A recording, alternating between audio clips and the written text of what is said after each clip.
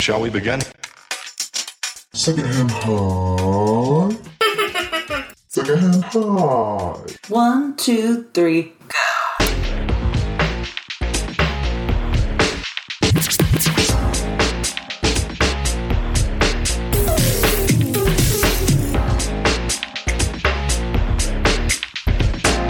Oh yeah. Hey, howdy, and hello, and welcome to this episode of Secondhand High, where we share those fly-on-the-wall moments of watching someone extend kindness and compassion to another and catching a feel-good high as a result. Today, my college friend, and I assume still current friend, Crotch, more on that name later, is visiting my humble abode from the wild potato prairies of Idaho. She'll be sharing with us how she got her high from witnessing how her father made a generous donation to a member of their community, even though it came as a personal sacrifice, as well as how a bishop helped her college roommate out of a financial pickle in her time of need. And now, without much further ado, welcome, Crotch. Thanks for having me. You're very welcome. So I feel like you should describe to people why your name is Crotch, because it's fairly infuriating to me that in college I gave you that nickname and it caught like wildfire and everyone would call it to you. And now I still call you that some 11, 12 years later, and I feel like people are a lot more hesitant. They're like, your friend Jessica. Anyway, yeah. So in college, we lived in the same dorm together, and I believe I said something snarky to you. You sure did. When going down the hallway, and I don't even remember exactly what it was about. It could have maybe even bathroom cleanliness of the dorm. I don't even know. I have zero idea. What you have to understand is we lived in a place called Deseret Towers, and so it was the cheapest housing, I think. Yeah, definitely. But the cool thing was we were all really good. Everyone got along super well, and it was there were 2 bathrooms on a floor of how many? Were there at least 40 of us? There had to have been. And so there were 2 people to a room. And so Crotch was my next door roomie. She lived with someone else, and I lived with my roommate, Kara. So I saw her constantly. She'd hide in my closet and jump out at me and do creepy stuff like that. So anyway, I do remember that on our floor, we'd always leave our doors open. So that's why I was in the middle of trying to do homework. It was late at night. I was probably grumpy. And you walk by and say some I must have made some snarky thing. comment to you, and you said, "Bite me, Jessica Crotch." It just flowed out of me. Yeah. And so for some reason, everyone started calling you Jessica Crotch. Yes. It somehow was fitting, and it just got shortened to Crotch, and so everybody from that period of my life calls me Crotch, for the most part to this day. Yeah, I'll never forget being at the Dollar movie theater one night, and someone from across the way saw us, and they're like, "Sweeney, Crotch!" in front of this huge crowd of people. Everyone's like, "Where is this Crotch?" Who is openly calling themselves this? So yeah, you're in my phone as Crotch. I always and only call you Crotch, no matter who I'm talking about. I say it to my in-laws sometime, and I think they're still like, "What?" And I'll be like, "Oh yeah, my friend Crotch is coming to visit." So I don't feel like I can call you Jessica. It feels gross. It feels foreign. Awkward. And weirdly enough, you seem to prefer being called Crotch to being called Jessica. I do, actually. Weirdly enough. Somehow it feels more fitting and, I don't know, comfortable, homey. I think it's a beautiful name, and I think you should legally change your name and just have that appear on all your important documents. I'll get right on that. Well, I think it's time for everyone to learn a little bit more about what makes a crotch a crotch. Well, I grew up in small town Idaho, did most of my growing up there in a large family. I went to college in Utah at BYU with you. I'm single, don't have kids, don't have a partner. Yeah, I have a business and a investment property that I spend a lot of time working on, and I'm working on my second one, actually. I flipped a house a couple years ago, and now I'm trying to convert a home into a duplex and see where that gets me. I think you should talk, if you want, a little bit more about your career journey, because it's so fascinating to me how you went literally we were in college together. She went through the grind. She took so many credits. She was one semester away from graduating, and then she was just kind of meh. Tell everyone your major.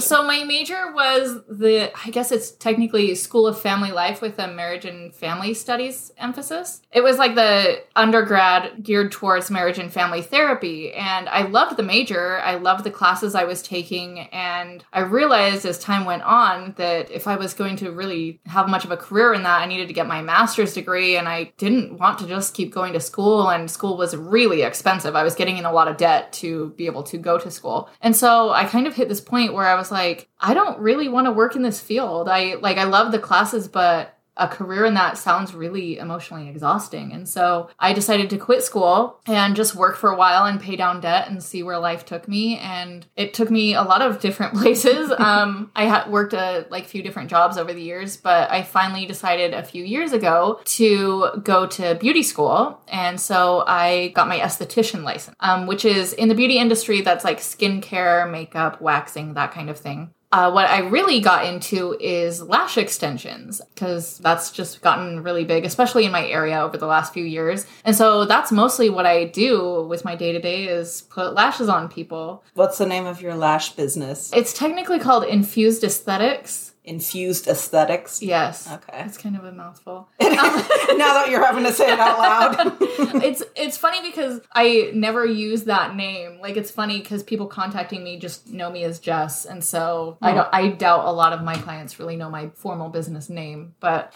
you were talking about marketing technique, like liking to look into the latest marketing techniques. Like, I can guarantee if you changed your name to Crotch, that would be word of mouth marketing for sure. Right. Where did you get your lashes done? Lashes by Crotch. That's a great, strong marketing name. Lashes by Crotch. I think so. Crotch lashes. Maybe not, because they were like, where are these lashes coming from? Yeah. It just sounds disgusting. Maybe that's not the best idea. With the lashes, you'll probably be modest because you're being recorded, but I'll do it for you. It's just interesting when someone is really good at something. I remember when I was getting married, so about 3 years ago, Crotch was really new. She had just recently become a licensed esthetician, and I was getting married, so I thought, you know what, I'll do a few things I haven't done. I'll try extensions, I'll try lashes, blah, blah, blah. And so I went to someone and I just had a very unpleasant lash experience. I was sitting there getting my lashes done and she was mostly talking to the lady across about like a terrible date. When all was said and done, I took a photo of myself on Snapchat, I think, and I just wasn't super impressed. I was like, I feel like I could have put on mascara and achieved a fairly similar result. This doesn't feel like it was really worth it. And so the evening of the 4th of July of 2018, Crotch had brought her lash kit up to my wedding because we were there and a lot of my wedding party was hanging out a couple days before our wedding, which was on July 6th. So on July 4th, we'd had like a barbecue earlier that day. So late that night, like Nick was there too, one of my former guests, and you two were like splitting a hotel. Yep. And the heart-shaped tub. The heart-shaped tub hotel. We'd always wanted to be. So we all got in later that night. But before then, you were doing my lashes, and I just couldn't believe the difference. It was night and day. I was like, oh, this is what, kind of like when you try anything and then you try it again and it's actually a good version of it. You're like, oh, this is what it's supposed to be like. Yeah. So my lashes got to actually look really good in my wedding photos, which was fantastic. So she also did my mom's because my mom had always wanted to try it. And it took her quite a bit longer to do my mom's than mine because my mom's lashes are insanely curly. Like they almost like they're ingrown, curled. Yeah, they curl back on themselves. So Crotch really laboriously and painstakingly was doing her lashes for like 3 hours or something like that. And they looked really good. And anyone my mom went to after that, it never came across quite right. Like the people either weren't super dependable or they were just like, how does anyone do these? She was just really impressed with how good yours were. And I can only imagine how good you are 3 years later. And I know in your area, you're well known for your quality work and your high retention of the lashes staying in. So I just think that's impressive when someone is not only does something, but they do it well and they keep up on their craft. Oh, well, thank you. Are you feeling flattered? Oh, so flattered. You should. So I mostly do lash extensions, and that keeps me busy with my day-to-day. And then in my free time, I spend all my lash money on different odd house things. And I've been slowly learning a few of the things, but a lot of the stuff I hire out. Like there's a lot of learning things about what? Fixing up houses, like what goes into those kinds of projects. And obviously each house I have bought has different project needs, but I've been learning to do things like a little bit of tile, or I like to tell myself I'm going to learn a little bit more about sheetrock, but a lot of that I do hire out. So didn't you just like learn to sand a floor, or like, I don't know what you were doing, what the process was, because I know jack diddly about any of that. All I know is on Snapchat you posted a picture of the body of a squirrel or something and it had been like stuck under so much junk, because when you buy a flipped house, typically the house isn't necessarily in pristine condition. So like under all the crap that you pulled away, there was the outline of a dead squirrel whose body had melded to the wood and like you had to like buff that out or something. Yeah. So this house, a new experience was refinishing hardwood floors, which I've refinished furniture and I thought it'd be, you know, kind of the same process on a larger scale, but it really kind of isn't. It's a lot more particular, and I definitely learned a lot about how not to refinish a hardwood floor. But this house, one of the reasons I got it for such a good deal, it was in really rough shape. They had pets that had been left inside a lot, and the floors were really saturated with dog pee and poop. And so no matter how much you cleaned it would still smell. So we had to sand it pretty deep. But in one of the bedrooms, it was surprisingly a cleaner bedroom, there was like this outline of like a body, and we would always be like, I can't decide if a squirrel or kitten died here, but like something had died and like rotted into the floor. And so we just always kind of call it the squirrel stain. Gross. I remember when I moved into my first apartment with Arthur, like there was some random stain on the carpet in our bedroom. And I think it looked like some blob. It looked like it was a manatee. And I was like, we're going to have to call the office and tell them to get the manatee stain out of our carpet before we officially move in. What the hell is wrong with people? Anyway. Oh, you know what's interesting? I was also kind of thinking, it's interesting how you went from almost BYU grad to then you ended up in like Jackpot as a waitress. Mm-hmm. And that experience was always fascinating because I like visited you at work at one point and got to see the fun costumes they made you guys wear. And we just gambled. I remember specifically trying to take a picture out on the floor with you, and then some guards came out because I guess they thought we were cheating. I'm like, sir, I'm not smart enough at gambling and math to be doing any kind of numbers cheating, but I can understand you wanting to maintain a cheat-free facility, so I won't take any more pictures of me attempting to win your money. Yeah. I worked in a casino just over the Idaho border. There's a little town called Jackpot, Nevada, and you can go down there to gamble. Everybody does in southern Idaho. And anyway, so I was a cocktail waitress there for about 5 years. When I first started, I had never even had alcohol before, so that was definitely interesting and a learning experience. You definitely get a lot of stories working in a casino. It's a very different type of atmosphere there. Weren't the drinks free? Yes. I remember when you told me that, I was like, what? My mind was so blown because when I did go and visit you, I think I was like, ooh, I'm going to get like a virgin milkshake. I was so excited. I was like, this milkshake's free. And I'm taking money because I think we actually did win a little bit because it was beginner's luck. So I'm like, I robbed your work. Oh, yeah. Yeah, they like to ply you with a little bit of alcohol to keep your wallet open so that they can make money off of you in a casino. So that was my job. You mostly make tips just delivering free alcohol to people who are gambling. So, yeah. Sweet.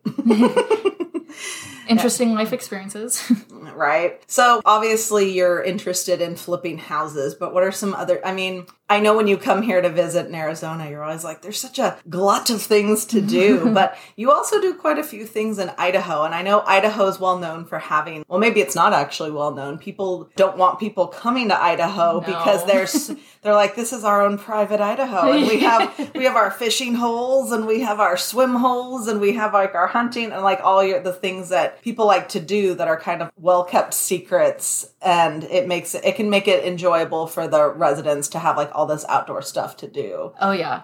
So the town I live in is right off the Snake River Canyon. And so there's tons of hiking and kayaking and paddleboarding and playing in the river and all kinds of outdoors activities. And it's true.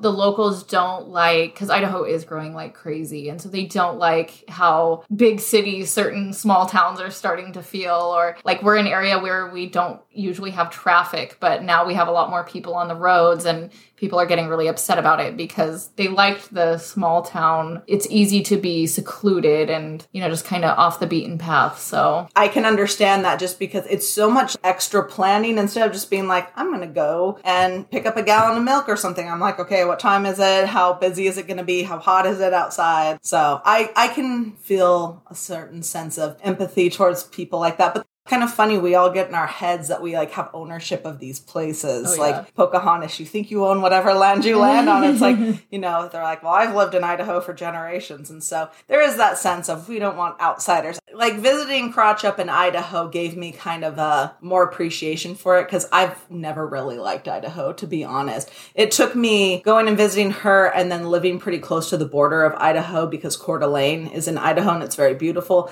to really kind of appreciate some of the stuff that you can only really do or know when you either A, live there, or B, are with someone who does live there and knows about all the kind of hidden gems, as it were. Yeah, I think our area, especially, you could so easily just drive through and like the way the freeway goes, you wouldn't even see the canyon or see like some really cool scenic sites. And I think that's one of the reasons like things like social media has brought a lot of people because there's so many Instagram worthy locations and things to go do and see that attract people to the area, and beautiful hot springs that are very secluded that now aren't so secluded because everybody there's out of state plates there's more people all the time. Yeah, I definitely think with the advent of social media, you do start to see a lot of plates from, like when we went to Sliding Rock here in Arizona, when you visited a couple years back. And I only knew about it because of social media, and I live here. And so it looked really fun, but I noticed there were a lot of people from out of the way. And it's interesting to think before social media, even within your own state, how many things would you just never have heard of or know about? Because there's still things in Arizona. I'm like, oh, I definitely want to go there or try that out. Or it just feels like there's endless things to do and try, which I think is nice because it makes I like that part of social media. Like, because it's true, even in my own area, like I've learned even in just recent years, different waterfalls that are just like right close to me or different things. And I've grown up in the area for the most part, but there's tons of things I still haven't seen just on the bucket list. Yeah, just in your own backyard, there can be so many cool things to do. So I do like that. And I mean, technology, all of that, always a double-edged sword because, sometimes it's nice to be able to have the ability to easily find things. I'd get so lost without GPS. But then it also comes with the price of you do have to deal with people, which can be cool because having other people, like getting to enjoy something with other people, whether you know them or not, it's kind of almost a lost art nowadays because we get very much like I'm with the group I came with or I'm by myself and that's how I want it. But when I go out to places, there's always times where I'll meet different people and it's like they kind of become part of the experience. Yes. So, well, I think we're about time where we can let you tell us your story about how you experienced a secondhand high, or you have two highs. Like, gotta stay high all the time. All the time. Okay, well, the first story was, I think I was early teens. I've come from a large family. We have 7 kids, and we needed a larger vehicle to accommodate 7 children, including a few car seats, all of the above. And so my dad ended up buying a used Suburban, but our old minivan we had, it was interesting because at the time, instead of trading it in or selling it to help pay for the other vehicle, he instead had heard of a family in our community. It was a single mom, actually, who also had several kids, although not quite as much as us, and she had some car trouble, like the car broke down or something recently, and she needed a new vehicle, especially for work, commute, that kind of a thing. And so my dad ended up just gifting her the vehicle. And it's something I don't think I even really realized as much then how much of a gift that is, because I look at it now, if, when buying a new vehicle, it's definitely a lot easier to trade in your current or sell it to get something to put towards the next vehicle. And so our family, we had a lot of kids and we didn't always have a lot of extra money. So it's interesting that he could find that generosity to give when it would have been financially wise to have just sold it and done better for yourself. It's an example to me of how even if you don't necessarily have a lot of extra in your life, there are still so many ways you can give, small or big, to people that do make a big difference. Yeah, I think about that a lot too, because you just never know when you're going to get hit with something. And it's always easy when you see, I think sometimes we get in a mindset where you see someone else who's in a situation and it's like, oh, well, they're bad choices, or, like, you shouldn't have had so many kids, I guess. It's an easier way to kind of cope with the fact life can be so hard and unfair. And so sometimes it's easier to just be like, well, like, that's the roll of the dice. That's just how things are sometimes. But instead of doing that, to see that need and kind of have a need yourself, like you said, your family was big. It's not like, there were a ton of extra funds around, and it can be so much, there's so much to be said for being able to trade in a vehicle and have those funds go towards something else. But, I could see how that would be really inspiring to see your dad do that and be that generous. Do you remember how you felt at the time versus how you feel now? Well, I think when I was young, like, I thought of it just as something like, oh yeah, this is what we do. We go through the motions, like, because I was raised religious. And so there definitely was this emphasis to like give to people. And so I think I like just was very thoughtless about it then. And, like, because like, what is a car to me as a kid who's never purchased one, like to understand the expenses and how that works. And I think now is when I realize like, oh, that's not just a small, oh, we were kind to somebody. That, that's kind of a big give. I sit here even now, like in times when I've been buying new vehicles or things like that, or selling old vehicles, I've never thought to like just give it away. Like that's a substantial expense, But you've been generous with cars with people too. Like you've